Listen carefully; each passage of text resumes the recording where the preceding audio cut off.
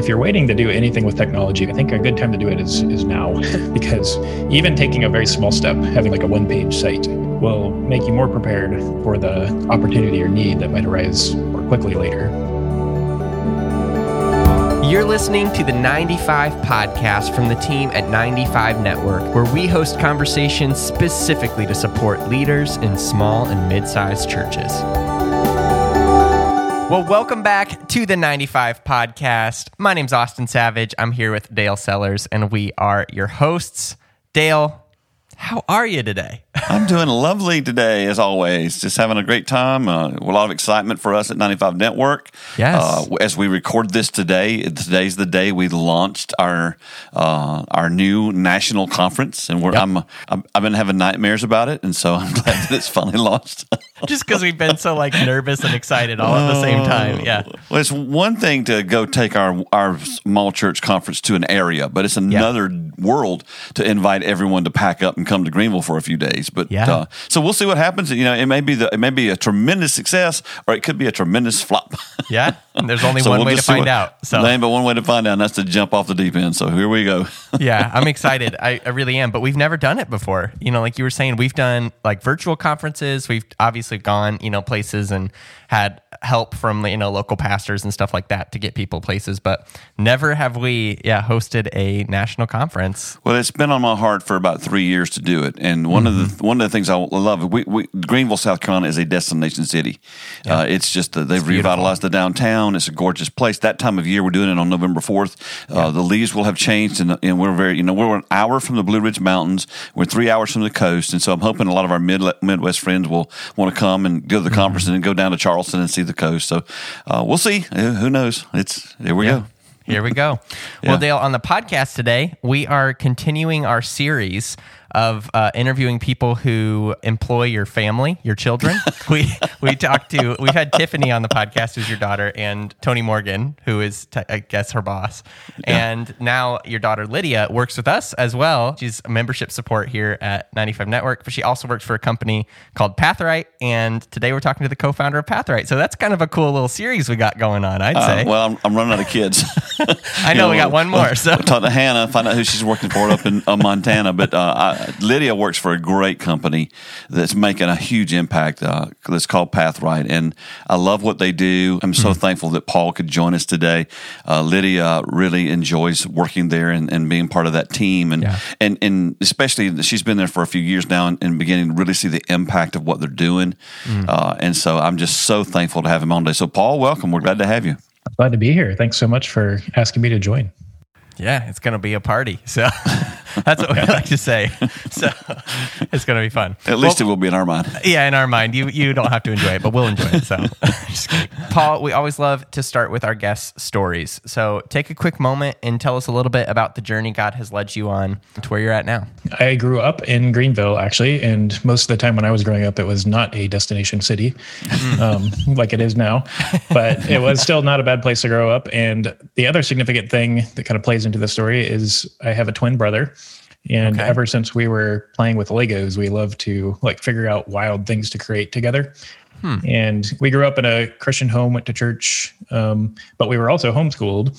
And so we had lots of spare time to just play with stuff. And then sometime around 1997, 98, we got this book out of the library called HTML for Dummies. Yeah. And we started trying to fiddle around with that, making some websites. And at the time, my mom didn't know anything about the internet or technology. She's still not a whiz at it, but she had the kind of parent-teacher intuition that they seem to be really into this, and maybe this might be a big thing someday. And so she actually let us spend an hour or two a day for school, learning how to first just do websites, but then do code. And we spent all our time outside of school doing that too. And so they're nerds, by the way. Austin, they're nerds. Yeah. Just want to make sure you knew that. Yeah, for sure. From the beginning, smart nerds. But we started doing that when we were 13, and I think I'd like to code schools are pretty popular now, even in high school. But I like to say that we had the very first code school potentially with our little homeschool there, thanks to my mom. So that's cool. But we kind of fell in love with creating things with code real early. And then we kind of programmed our way through high school and college. We actually paid our way through school by writing educational software for the school we were in. And we were noticing this gap between kind of like the software that some teachers were trying to use to organize their class material and like what was possible. And the software at the time was just horrible for that. And I know for a lot of university students, it still is. If you've ever taken an online class from a university, that was the case at the time. And that's really what got us interested in trying to do something in education that would be a little bit better for students and teachers, because we knew that potential was there. So fast forward, I don't know, after college, a few years later, we were out doing design and development consulting, like making apps and websites for a lot of ministries, actually, and one big ministry in particular in Florida. And we were working on a totally different project at the time, but their director of communications had us sit in on a meeting, like a post-mortem meeting with their distance education team. They were trying to offer 3 courses on like apologetics and hermeneutics and other things to lay people and pastors. And they were using this LMS called Moodle, which is still out there. And it's just a really horrible experience. And they had that experience with it. And they were trying to figure out why in the world it didn't go like they hoped it had. And we were just sitting there watching. And I think they had something like 90 to 100 people register for these $300 certificate programs and go through it. And then 9 months in, only like 3 people were still active, and almost everybody had dropped off. Wow. And it became really apparent to us like right away that the software was a huge part of the issue. It was just people were eager to sign up and learn, but then they couldn't learn the software. And it actually made us kind of angry because it was just getting in the way at every point. And we thought at that point, like, okay, well, this might be a chance to do something better and meaningful that could actually help these people that are really interested in these important topics, really interested in learning, actually do that. And so we made a prototype that night in our hotel room, and we came back and we pitched it to the ministry. That is crazy.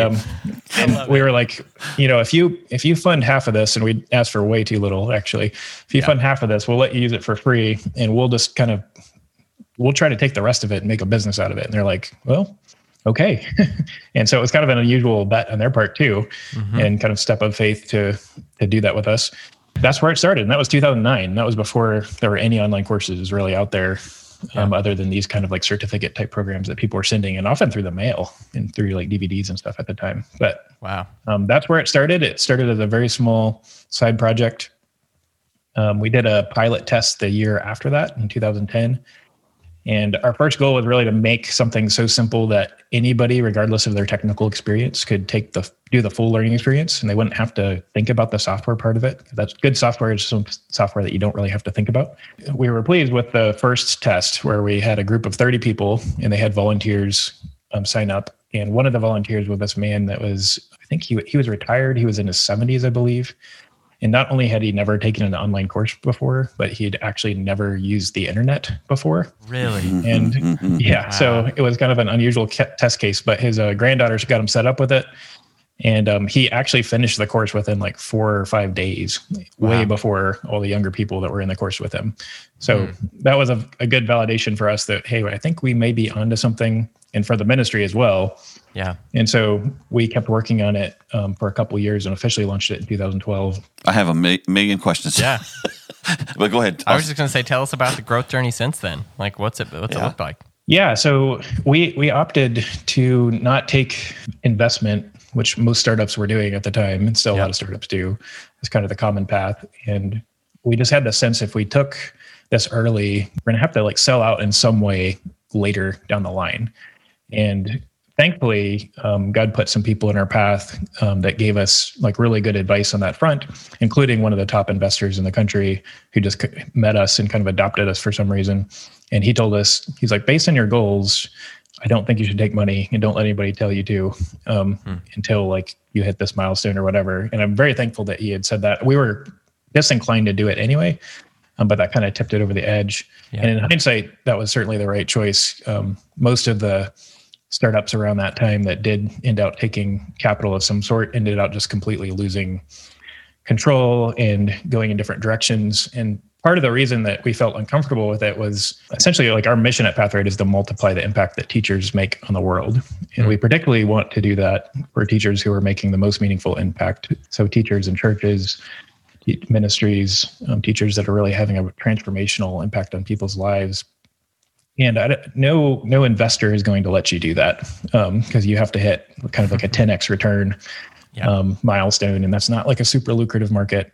But for a small company that's going to bootstrap it and grow slowly, that's very achievable. And so that's the path we took. And I'm really glad that we have done that, in that we had those people around us at that time. But yeah, so it was a side project basically until 2013 when we decided to go kind of all in on it. We had, I think, 4 people at the time. And since then, we've grown to about 14 people. So still a small team, which I really like, but working with a lot of really creative educators in ministry and in all other aspects of education. So we have universities, we have individual trainers, we have sports coaches, we have just you name it, any slice of education, somebody is teaching that way or they're teaching that topic, which is a really cool aspect too. We get to learn a lot of variety of things just from observing how people use it.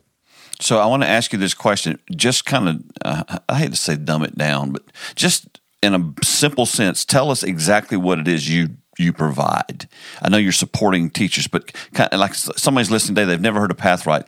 What is exactly it is that you provide? Great question. So it's actually in the name. So Pathright is kind of like Shipwright or Playwright. And what it means is a maker of paths, because that's the way that we view what educators do, is they kind of meet somebody where they're at and they take them step by step to where they hope to be. And they guide them along that path. And so that's exactly how it works. You make some lessons and then you make some steps, which are individual actions you can take. Maybe it's watching this video, reading this article, discussing this topic, and you just arrange those steps into a path. And it's very flexible, so you can change the path as you go. And it's real easy. It's just kind of like making a list, but it has all the content embedded within it.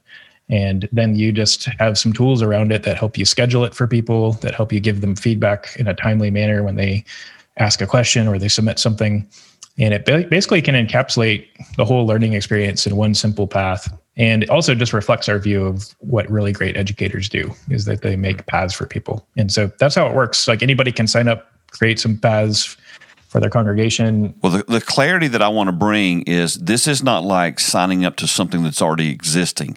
This is where, if I wanted to create a discipleship tool or teach a specific topic, I could connect with you guys and you would help me make that into almost I guess is curriculum the right word to use it to engage my congregation? And I'm going somewhere with these questions. That's why I'm asking that. Yeah. So if you have a topic in mind that you wanted to teach, basically it's as simple as just signing up for a Pathright account, which is free to start with.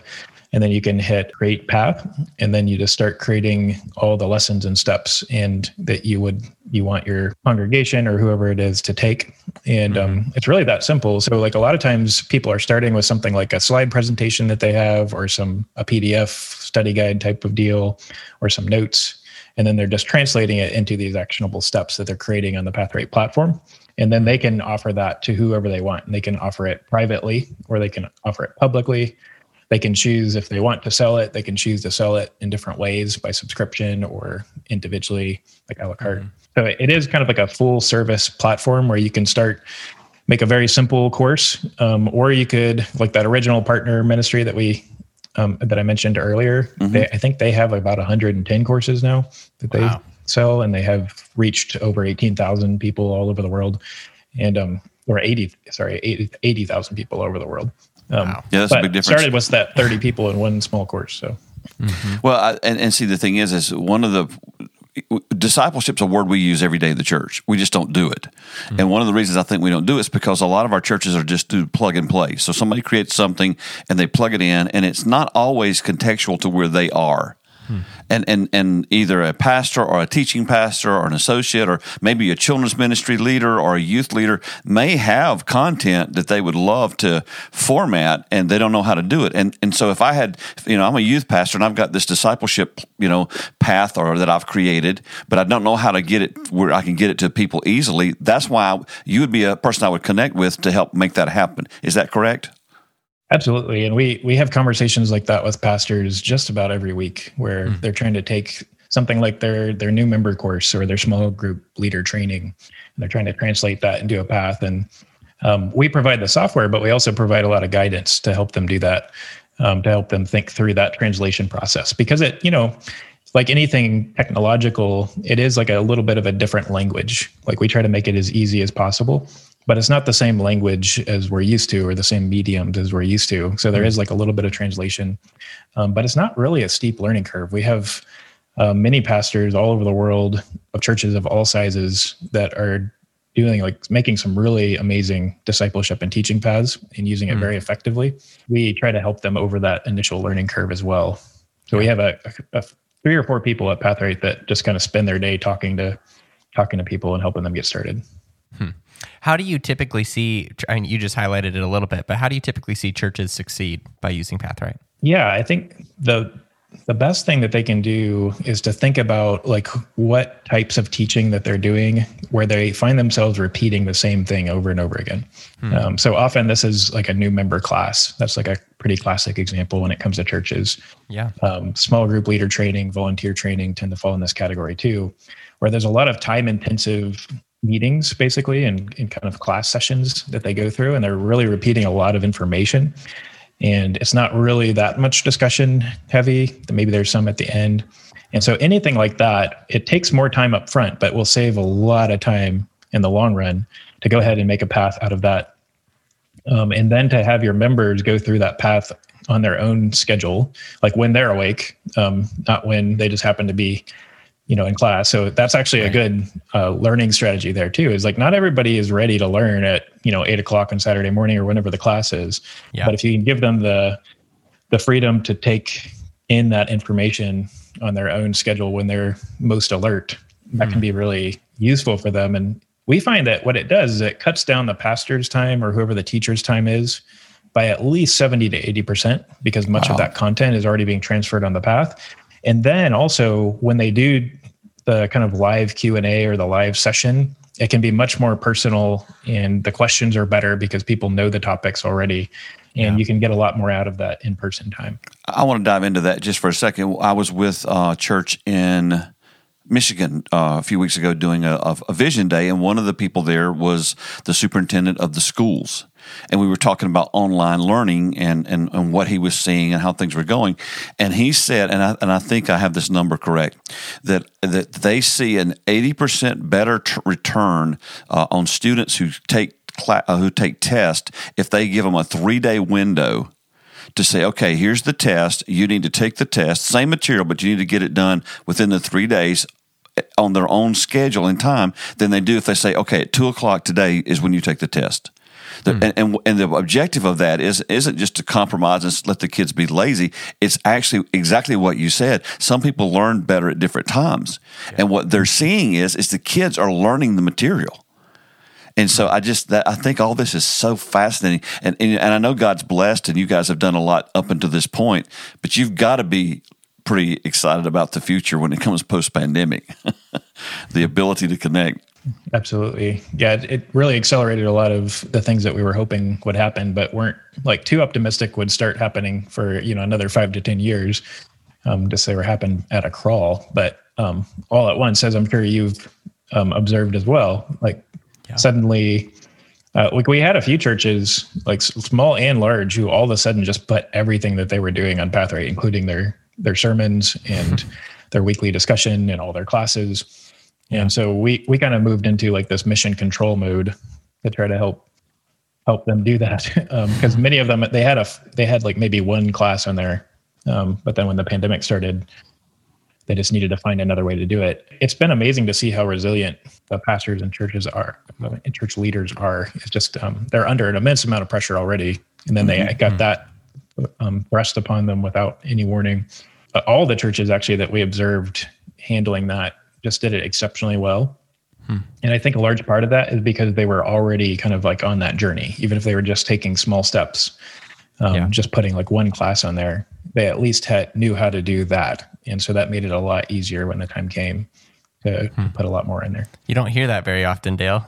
I know it. Churches did a good job. Well, and honestly, we saw one of the things that I've observed once the pandemic hit, and what we discovered, Paul, was that as people, the timing of the pandemic, it was just a few weeks before Easter last year. So what happened was everybody had Easter as a distraction. So we just got to get through Easter, We got to get ready for Easter. And so they did that, and they put a lot of energy and intensity and focus on that. But then after Easter, it was like 2 weeks later, everybody went into depression because they're like, okay, we want this to be over, and it's not over. And so that's when we discovered pastors started doing crazy things like buying FM transmitters and broadcasting their service to the people in the parking lot. And I said, that'll never work. Boy, was I wrong. Because, churches all over America did that, and it worked all the way into the fall. And my favorite story of all was with the pastor recently, and they still do this. They took 4 large, huge, big screen TVs, got the technology to make them into quadrants, and took a welder, welded a frame, so they made a Jumbotron. And every week, this church rolls out that big Jumbotron that they created on a scissor lift and puts it up in the air in front of the church, and people come and sit in their parking lot and watch it because they don't feel safe going in the building. And the point of that was, I would have said, that's the dumbest idea I've ever heard, but it works. And the innovation that has happened has worked. And so I'm assuming that you guys have seen people go, hey, look, we got to give this thing a shot because we got to do something to connect with our people. Yeah, absolutely. And it was mostly it wasn't like we had actually a lot of new churches or new schools jumping on board, because sudden kind of emergency pandemic is not a great time to try something new, I think. But what we did see is the hundreds of churches that we already had and other schools just began to rapidly accelerate what they had maybe planned for like 3 to 5 years from now, or a lot later. So that's what we saw. And I think that would be one takeaway I would suggest for anybody listening is if you're waiting to do anything with technology, whether it's, education related or not, like I think a good time to do it is now, because even taking a very small step, having like a 1-page site, will make you more prepared for the opportunity or need that might arise more quickly later. So let me ask you this question. This is one of the things that's been on my mind. And why is it that churches seem to drag their feet toward embracing technology or things like this that could be so helpful? That's something I've thought about a lot. I don't think, for one thing, that was always the case. So I think part of it is kind of like a misperception of what technology actually is. I think if we were going to define technology, we would just say basically technology is any tool that amplifies human potential. So it describes a device that we can hold in our hand, but it also could be a book, a leather-bound book, like a Bible is actually a technology. It's just an older technology. When the printing press, which revolutionized how information was distributed across the world, of course, in a significant way, only probably matched by the internet itself, that was made to print Bibles. And the church was like the earliest adopter of that technology. So it wasn't always the case that the church kind of lagged the culture when it came to adopting technology. Unfortunately, it is now, but I think part of it is just the nature of the technology itself, that all the digital technology that we use on social media and on the internet is coming from people that are not designing it for discipleship or human flourishing purposes at all. And, it's coming from a value system and kind of worldview that is then baked into the decisions they make about how the features work and what kind of things that they emphasize in your feed. How the technology itself kind of shapes your mind is predominantly controlled by people for very non-Christian purposes. And so I think pastors rightly have some concern and kind of like a bad taste in their mouth when they're interacting with it, because they are picking up on that idea. One of the analogies I've heard that I really like, technology in one sense is kind of like a shovel, in that you can use it to plant a beautiful garden, or you could bash somebody on the head with it. But it's also, and so like, and there is a sense that you can use it for good or you can use it for ill. But also there's a more subtle thing that happens when you use a shovel for any amount of time, is you start getting blisters and it starts forming calluses on your hand. And, that's a simple example, but technology, we don't just shape our technology, but our technology actually shapes us. And it does it usually in very subtle, indirect ways. So like, staring at a Facebook feed or Twitter feed for too long during a day will shape our mind and our spirit in a significant way. And that's a lot of times based on essentially they wouldn't call it this, but the theology of the people that are making that. So I think that's a long-winded answer for, I think part of why the church is reluctant to adopt technology, because so much of it is shaping people in the wrong way. But that doesn't mean it's irredeemable. I think that there are many ways that technology, even Facebook, can be used in a redemptive way. And Christians have that within their power to do it. And I think that's where it comes down to really just having the desire to try, basically, to believing that, they have basically dominion, God-given dominion, not just over kind of like the atoms and the physical material of the world, but also the digital material of the world, the bits and bytes. We have dominion over that too. And God has given us that as a calling and responsibility. And I think if you can shift your mindset that way, that this is a medium, an environment, a tool that you can use and you can bend and you can shape to do God's work. That's the kind of the first step. And then it just comes down to learning that language, because it's a slightly different language than what we know. Hey guys, this episode's not over yet, but I want to let you know about something that's coming up here in Greenville, South Carolina on November 4th. We're going to host the first ever From Stall to Freedom National Conference, and you're invited. This is going to be a perfect opportunity for you to get away. I want you to bring your spouse if you can and just experience a day of encouragement. And then I want you guys to block off the rest of the weekend, get somebody to cover for you that Sunday so you can just rest and refresh. You can't effectively lead if you're exhausted. And so I really want to encourage you to come and be with us. My friend Bob Hamp and I will be leading the conference that day, and it's just going to be an encouraging time. Just head over to 95network.org/national conference, or you can find the link here in the show notes. Man, I hope to see you there. How do leaders get the courage to try? Related to technology or not, like having the courage to step out and try something new and, redeem something or lead people somewhere is obviously what we all want to do. But a lot of us get stuck, I think, in it either feels too overwhelming or we get caught up in what we don't know. So what's a step that leaders can take to not get caught up in being afraid to try, I guess? As odd as it sounds, I think the first part of it is somewhat of a spiritual process of kind of shifting the mindset of thinking about what technology actually is. It is both a tool and it is an environment. And for a pastor, if they're thinking about it, it is shaping their congregation, and it is changing their spirit. Their congregation isn't spending as much time at work or at home often as they are on this kind of weird ephemeral place called the internet. And their mind is being shaped by that more than their workplace, more than on Sunday or Wednesday or in the teaching. And so if the pastors want to be in the conversation and shaping their members, then being in that technological environment is part of that, I think.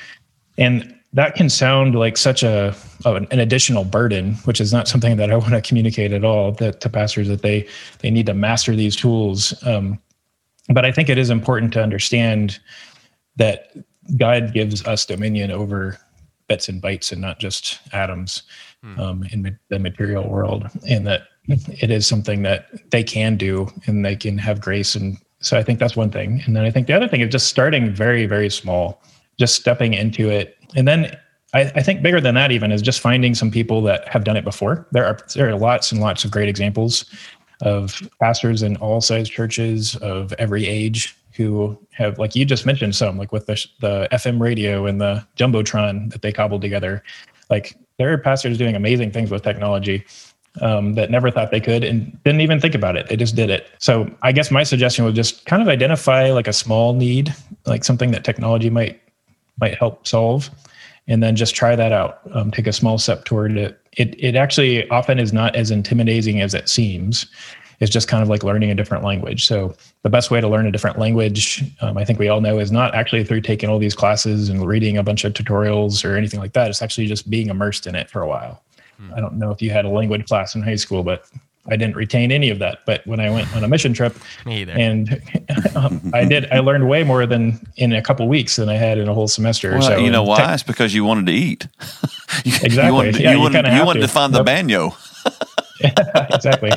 Yep. Yeah. Donde está la biblioteca isn't that useful when it comes down to it. But El Baño, yes. Yes. El Baño is more important than knowing even how to say Bible when you're in a foreign land. For sure. Yeah. But I think that viewing it that way too is like, we understand that learning new languages, is going to take some immersion and practice, but to think of technology is the same way. Well, and see, the thing that I was kind of really inspired by was that the reason you're sitting here having this conversation with us today is because you were just curious. You and your brother were just like, hey, you know what? There doesn't seem to be anything happening here. How can we solve this problem? And that seemed to be what drove you to get you to where you are today. And you've said it multiple times, and I think it's so wise. You take baby steps. Step here, step there. So I'm a pastor. I'm listening right now, and I'm going, okay. I like what Paul's saying. I don't even know where to start. What would you tell him? For one, you could start with something like Pathright, but that might be like even a little bit further than what you need to start with. Like maybe the first thing to start with when it comes to technology, could you encourage your congregation or your staff or your volunteers just using email? Could you send them an encouraging email and use email to kind of love your congregation well? It's not something we think about when we think about email. It's like, how do I love somebody with this? But it's just communication. I had several emails that people have sent me that have really been formative at key moments. And so that's a really simple, easy way. And then maybe, and this is a little bit harder because in this case, the medium itself is going to be working against you. But how could you actually love your neighbor and share grace with people on Facebook? Like, how could you use Facebook to encourage people? You can do it. And I follow several pastors who do it really well. But it is, in that case, you are swimming upstream in a sense, because Facebook wants to show kind of the most extreme stuff to get you to click so that they get the ad revenue. But you can essentially kind of be this strange kind of missionary in a foreign land on Facebook by kind of going against that flow and actually trying to intentionally use it to love people and to challenge them in an encouraging way. So I think those are two real simple ways to start that are generally available to anybody. So you mentioned earlier that you were really just pleased to see how just flexible a lot of leaders were early on, especially in COVID, in transitioning how they ministered and stuff like that. This is a two-part question, but first is, what are some like specific ways that you have been really encouraged as you've seen the church navigate the last year specifically? And what has just been on your heart of things that are kind of discouraging you right now about the church? Give us the good first. Yeah, good first. Yeah, we want the good first. We'll do the sandwich, good, bad, good, Sounds good, yeah. Yeah, as far as encouraging, I think the most encouraging things that I saw were first of all, just like everybody was put in kind of a pretty desperate situation without being ready for it. So just seeing the amount of effort, I know the staff at my church at the time, they were working around the clock, like twice basically for the first few weeks and months even of the pandemic to stay in contact with people and to keep everything ready and figure out all these new technology solutions. So just that was really encouraging to see. And I saw that from, I'm not close to every church on Pathright, but I saw that, just generally observed it from all the churches that I talked to and a lot of what we observed. So just the creative energy that they put into it. Where I think they could grow more is kind of thinking through. Some churches have done this really well, and they've kind of figured this out months into the pandemic and even the year after, is like what parts of the experience, whether it's learning or worship that they're doing remotely, what parts kind of like benefit from being live and kind of everybody kind of watching a stream or everybody being in the same room together, and what parts are actually good to do asynchronously, kind of anytime on their own time. And you find that a lot of churches just kind of want to replicate the exact way that they did the class just by putting a video. And this is very common in schools too. They just want to put a video in the back of the classroom and then record it and think that, that's going to be a good experience for everybody. But that's not the same at all, as being in the room. So it does require some rethinking of how the new medium of how to deliver the learning experience itself. And so we have seen many churches growing to learn that, and they kind of gradually have learned that. And basically, we're not just trying to replicate exactly what we did when we were in a room together. Now we actually have an opportunity to do something even better in some ways. Maybe a few things I'll just mention about like what could be better actually is like when it's actually online compared to in person. is if you arrange a discussion online, let's say you're doing a book study with a small group, and you have the chapter reading, and then you can put some questions in for them to answer online. Well, there's a whole set of people that are more kind of introverted, or they like to take time to think.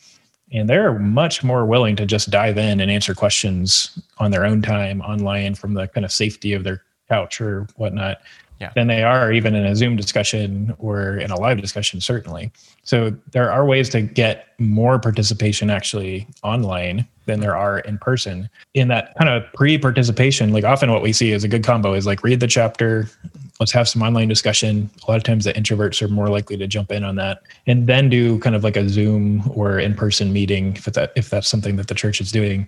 And the discussion just ends up being a lot richer in that format because it's kind of dividing the learning experience to be paced with the rhythm of everybody's life. What I really hope, kind of a trend that I hope kind of dies eventually, is kind of like the movie theater model where like a church group will sit and watch like a DVD or a video for 30 to 40 minutes while they're in person, and then maybe have 10 to 15 minutes of discussion.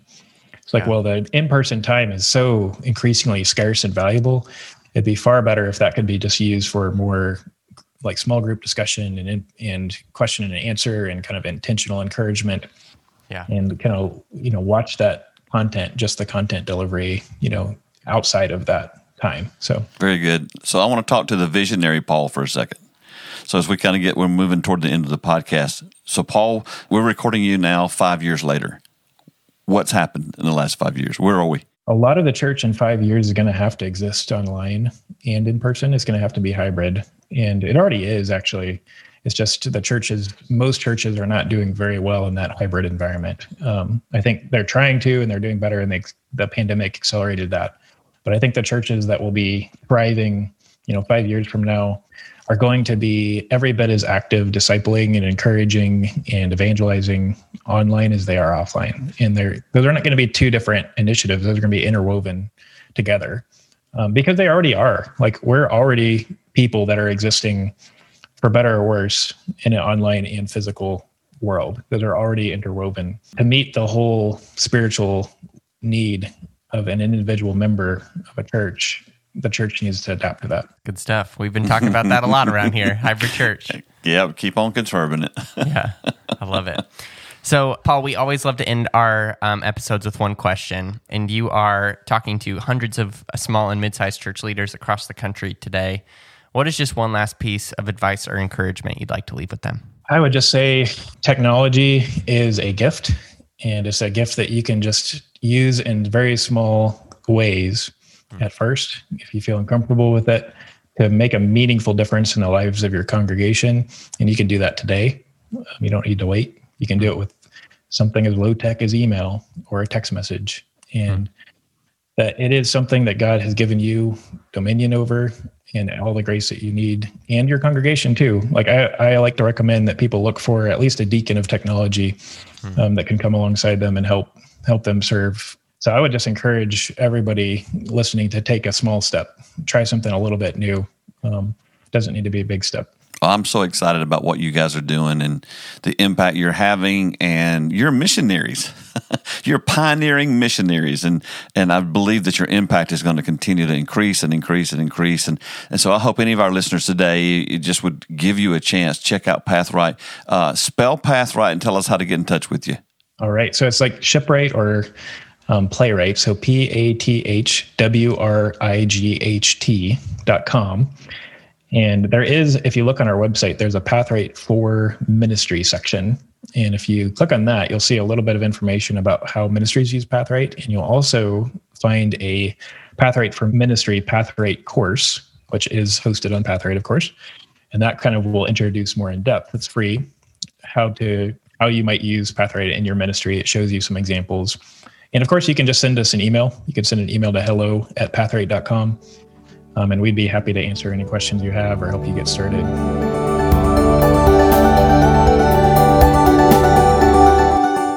Well, thanks for listening to episode 82 of the 95 podcast.